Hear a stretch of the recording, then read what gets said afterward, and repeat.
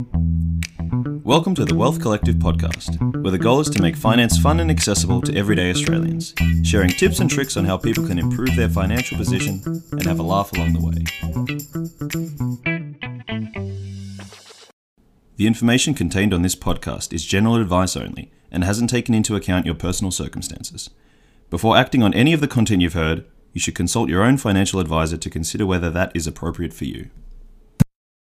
Hello and welcome everyone to the 31st episode of the Wealth Collective podcast. It's Friday the 28th of June. I'm Pete Pennicott. I'm Zach Masters. Oh, and happy end of financial year to everyone out there. Yes, it's been a big week, so I hope you've got your super contributions in if you've been planning to do that and haven't left it to the last minute and realised that, end of financial year actually falls on a weekend and all of the super funds won't be working. Oh, won't they? I know Oz Super's open tomorrow, especially for it. Yeah, their call centre's open tomorrow. I'm not too sure about the other ones, but I think most of them will probably pack up shop and head out for drinks this afternoon. There'll be a fair bit of shopping done over the weekend for the deductible expenses for small business owners out there. I know charity's getting an influx. Yeah, which is good. I think exciting time of the year. Fresh start on Monday. Can't wait. So really looking forward to it. But today, what we wanted to talk about was unpacking an investment trend that it's got us a little bit excited and definitely piqued our interest. And we've got involved, some of us, in a financial basis and others just are consuming this, which is alternative proteins. And what we mean by alternative proteins is proteins other than the traditional animal protein of eating the flesh of poor defenseless animals. Yeah, and probably more so specifically in this is that we'll touch on ones that are trying to mimic or replicate a similar look and taste to our old idea of what proteins are. So whether that's cow meat, chicken, pork, those types of things. They're trying to kind of replicate something similar. And provide people with an alternative to those older fashion proteins. Yeah, and this is sort of in the wake of the big sort of news story here has been the Beyond Meat IPO that sort of rocketed from a starting share price of $25 and sort of hovering around sort of the 160, 165 sort of the zone now. So, and how long was it? How much of a time frame has that been in? A couple of weeks, isn't it? Yeah. Not even. So, in hindsight, I would have loved to put my whole portfolio in there. But unfortunately, my aversion to that type of risk actually saw me sit that one out. So, did you get involved with this one? Yeah, I'm involved. So I've got in. Full disclosure. Yeah, full disclosure. I am a holder of it. So you're going to be talking your book today about how great Beyond Meat is. That's it. So it'll just be positive things coming through from my end. So I got in. I didn't get in at IPO, unfortunately, but I got in a bit after that, and I've enjoyed some of the growth ride so far. And I believe in and we'll talk about the why. It could potentially be a trend. So, probably we'll break it up into three sections. We'll go, what is it? What the hell is alternative proteins? I wasn't too sort of across this until the last sort of couple of months. So, and then I guess why? Why is there a shift? Why is there a market? Is there an investable opportunity here? Yeah. And then talk about some of the actual investment options out there and some of the competitors to Zach's little love child in Beyond Meat. So we'll see if there's anything else we can uncover there or if we can bring Zach's investment thesis. That's it. So do you want to kick us off, Pete, with what it actually is? We've touched on a little bit on it, but what actually is the alternative plant-based proteins? Well, the traditional proteins obviously are animal meats. So the alternatives are things like, this particular one is a pea-based protein, but it can be things like soy, tofu, but it's trying to sort of go, what are the alternatives to actually consuming the traditional protein, but in doing it in a form that actually makes the traditional meat eater and carnivore amongst us who actually enjoys their burger or their chicken nuggets, those sort of things, actually simulates that sort of the makeup of how that's experience, how it's structured, how it feels, how it cooks, how it looks on a plate. And you have actually cooked them yourself a minute ago. I've fired it up. So actually cooked that at home, and much like the traditional burgers, I managed to set off the smoke alarms. I had dogs barking in the background. Mayhem. young Remy was screaming the house down because our smoke detectors are ridiculously loud, which is fantastic if I ever get caught in a fire and I'm asleep. But my gosh, there was a hell of a lot of smoke. And then when we cut through the burger, pink on the inside.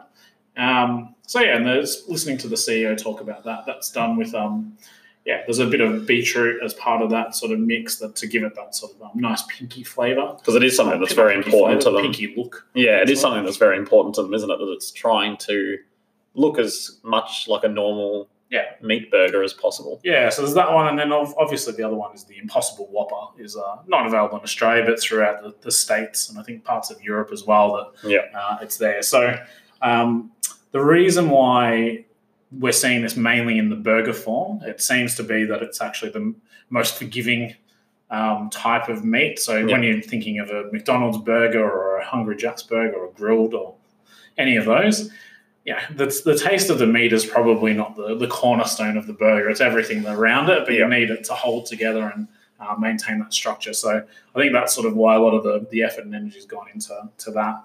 And it's a big market. So I think there's sort of Barclays have estimated it's $14 billion market now, but in the next 10 years that could sort of balloon out to 140 million. Billion, sorry. Yeah. Not going backwards. Shrinking market. No, not a very good investment. Please no. So that's like I've tried it as well. And I think we'll go into probably more of the why. We think it could potentially be, a big area in the future.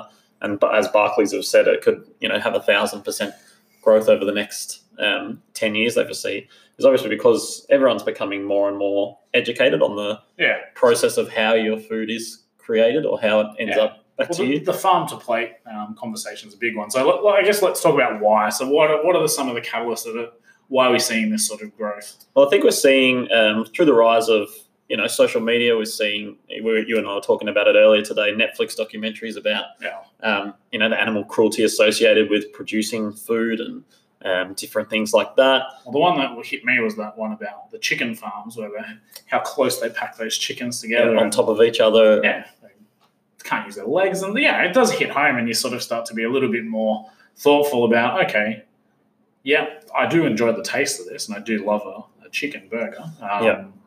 But, is it farmed in the right way? And we've seen a sort of even a move in terms of eggs away from, cage eggs, and there was a sort of a fair campaign towards free range as well. So I think that's sort of, that trend is alive and well. And I think that's the thing is that a lot of people, on social media, they're seeing people send out posts. I know my Instagram feed's full of people posting about animal cruelty and different things like that. So it's more in your face probably than ever before. You've got all the documentaries out at the moment. The news has got, people protesting at animal farms and different things like that constantly. So it's more in your face than it ever has been. So people are going, you know what, I'm not necessarily going to give up eating meat, but if I can cut my intake down a little bit, then I'll be willing to do that as long as it's not that far different, which is what we've seen kind of a couple of years ago, whereas the attempts at the a veggie burger and things like that have not been really that close. So I think now they're starting to get closer and closer and kind of getting closer to that burger taste and look and feel. Yeah, and the other big driver is climate change is sort of high on the radar, the agenda, and when you're thinking about traditional farming techniques, they're consuming so much water. So they're sort of, when you think about all the farmland, while, it only, traditional protein only produces about 30% of the world's protein, it sort of consumes about 83% of the farmland because, to have a cow or raise a sort of a lamb or sort of farm pigs, they take up so much space, so much water. And the other thing is what comes out when they're chewing the grass and what's coming out their rear end. There's a hell of a lot of methane by all reports. So don't light no naked flames out in farmland, so you might sort of blow yourself up. I think that's another contributing factor as well. And especially that because you're seeing the growth of meat consumption, especially in like Asia and Europe, is that the meat consumption is becoming bigger and bigger, and the growth year on year on that is huge, and it's just not sustainable that can keep happening. It's just simply not enough space on Earth. As the world gets richer, so as these developing economies, and that's a trend we like to play into, of going, what are these developing economies going to consume more of? So things like Asia, there's more people sort of with mobile phones, there's more people accessing the internet. Luxury brands and meat. I think the future for meat looks like it's ultimately it might be a luxury as well, because we don't have enough land to, like, the population's growing. There's only so much land. Yeah. So unless Elon Musk gets us to Mars and we can start farming on Mars, then we might sort of run out a bit of space, and the cost is going to blow out as well. Yeah, and I think a lot of the stuff and reading that we've been doing on that is kind of the change between, whereas in the past, being a vegan or vegetarian or something was seen as, rare and a negative thing, and now it's kind of turned around and flipped. It's probably because a lot of them are so vocal. Yeah, exactly. So if you've ever met someone who's a vegan, they let you know. They let you know about it. Yeah. I'm thinking of a cousin of ours in particular who is like that. They're pretty chill about it. Shout out to Ben. Yeah. So that's the type of thing where I think you're going to see a big growth, is that these people not necessarily hate the taste of meat or things like that, but they don't want to eat it for ethical reasons. Yeah. And I think that's going to be a huge area into the future. Whereas if there's going to be a substitute comes forward that goes, hey, I look like a burger, I taste like a burger, or I look like chicken, I taste like chicken, you can't really tell the difference, then people are going to go for the more ethical option. And when with things like this in the past, price hasn't necessarily been too much of a factor if people feel like they're doing a better thing. As you said, with the caged eggs versus free range and things like that. Yeah, well, that's one of the things. That's where I think that this might come unstuck, because I think there's a very, very expensive burger patties. Like, those 2 burger patties cost me $15. But do you feel that'll come down as that starts to become down? I'm not shelling out $15 for 2 burgers, and then have to cook them myself. Yeah. Fair enough, a fully cooked burger or something, but I think as their production, their scale builds up, that's all going to help, because that's part of the problem of going, is this achievable for everyone to sort of to participate in as a trend? And at the moment, it's not. And that's the thing, as we'll talk about later on, as the competitors, is that as more competitors come in, prices will be driven down by competition and things like that. Therefore, some individual companies might be left more high and dry by that. I know a few people have been caught out, like, thinking they're participating in a health trend as well. These burgers are far from healthy. So they're packed with sodium and quite heavy on fat as well.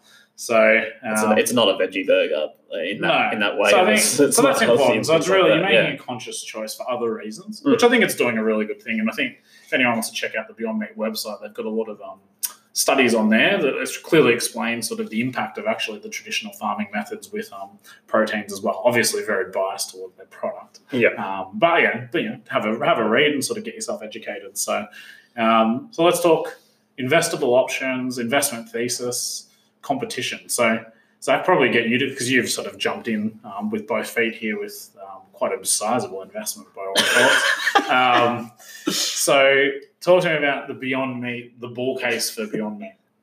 So Beyond Meat, as the name suggests, it aims to create the future of protein by developing plant-based burgers, sausages, and other alternatives. They're probably the most advanced in terms of their product range at the moment. Not if you ask their competitors.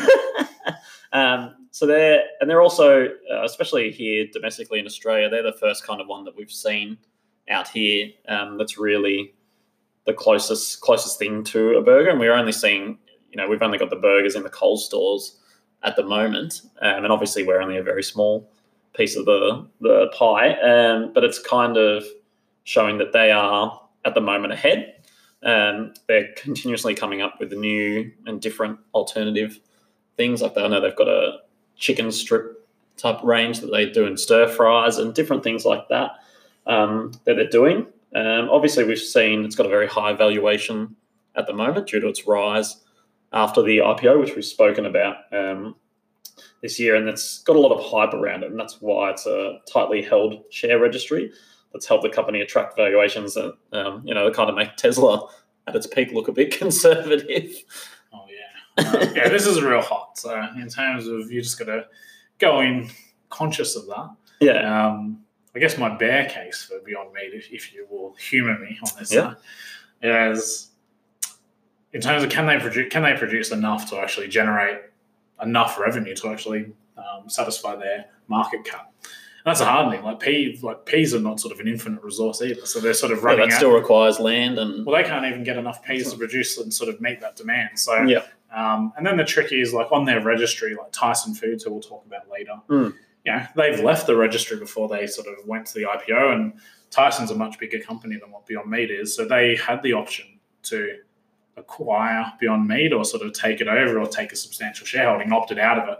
Because I think they've sort of obviously walked away with a bit of IP, I think, and sort of gone and doing it themselves. So, and a lot of these bigger businesses, is the brand more important or is the distribution more important, or a combination of both? And I think that's one of the issues with Beyond Meat is that because of the meteoric rise of the share price so recently, that's been the most in your face in terms of the media coverage of all these ones at the moment. This one's got the here most. It has. I think 'cause in the States, I think the Impossible Burger is what got everyone, and that's what got me sort of interested in the theme. Yeah. That one sort of, we don't have it here, unfortunately, but the Impossible Burger, very well named. Whoever's did the naming rights for that. Yeah. So do you want to maybe go into Impossible Foods and the case for them?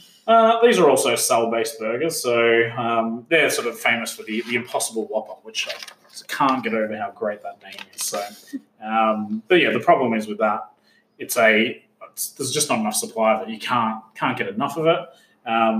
Restaurant Brands is the company that sort of offers that out to sort of Burger King locations in the States. So I think it's about 100 Burger King locations at the moment. I haven't been to all of them, but I'll make sure I get away there. So, but in terms of this business, a little bit more established. Can't get access to it by investing on the stock exchange either. So directly in terms of the production. So not an investable one, but sort of, you need to watch it closely about, I guess, is that something that another business sort of looks as an acquisition and bolts it onto their existing distribution network? So that's a big one. I think the one that I'm sort of watching closely is Tyson Foods. Yep. I think this is one that I'm interested in as well. Yeah. Now of course you are. So you have the competitor. Jump on the trend. Oh. Jump on the trend, not necessarily just one. Very good. Yeah, so they're massive. So Tyson's a behemoth in terms of food. They've got all the distribution. They're pumping out product to retailers, wholesalers all over the globe. So in terms of the opportunity here is if they can produce something that's remarkably similar, and they've got a raised and rooted brand, and this is a little bit different because it's actually got a blend of, they're saying, well, we're going to focus on the footprint path and it's actually got a bit of meat in it and sort of blend some, the pea-based protein and a few other things in amongst it as well to go, all right, it's a better alternative for the globe if you go down that path, but also the meat eaters. So if it is the, not the vegetarians, but the flexitarians, which is the new buzz term, and I feel like I'm in the flexitarian category. I try and have 1 or 2 meals a week. That's all I can stomach of non-meat based. That's a really exciting one as well. So it's not going to suit your vegan or sort of vegetarian, but that's not who they're trying to cater towards. Yeah, and that's the kind of issue I see with them is that those hard and fast animal lovers, for ethical reasons, choosing to go away, that they won't go near the biggest part of the market. That's why I'm happy with Tyson mass market. Yeah. I like it. And the good thing about that is Tyson's very clever. Pea-based protein is actually cheaper than meat protein, but they're selling these burgers for more than their meat burgers. Yeah. That's genius. So less cost, fatter margins. I'm really liking this concept. So a little bit different. But that one, I think they've got sort of sausages, chicken, or nuggets are probably their big sort of seller at the moment that are flying off the shelves. And that's got burgers as well. That's got eggs in it as well, the nuggets. I like eggs as well. I'm a big fan of eggs, meat, all these things. So vegans ruled out. That's okay. That's a minority. So there's a market there for vegans, but I think for my end, looking at investment trend, I want to appeal to the mass market because it's bigger. There's more consumption there. I can see why there is those niche products as well. And then the last one that we'll talk about today is probably one that people are familiar with, which is Nestle. So do you want to run us through Nestle a little bit? So makers of Nesquik, which I sort of enjoyed smashing as a kid.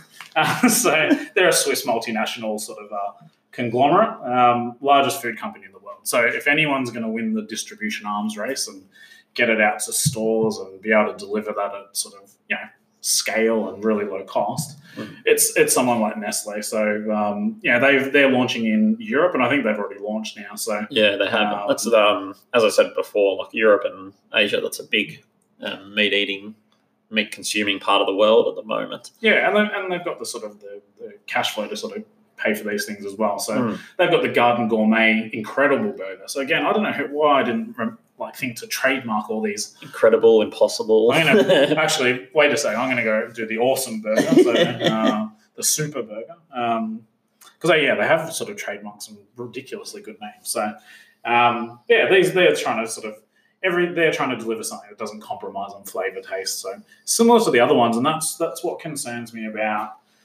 I guess, jumping in too early, because while I'm bullish on the category at large, I'm a little bit bearish on the individual plays, and I just can't sort of get the numbers to stack up. But again, a lot of people got Amazon wrong years ago, so now that's thousands of % higher. So these things can keep going, but there's a hell of a lot of competition out there. So any other sort of remarks for you for Nestle, Zach? No, I think more so with Nestle is they're really focused on the quality of it.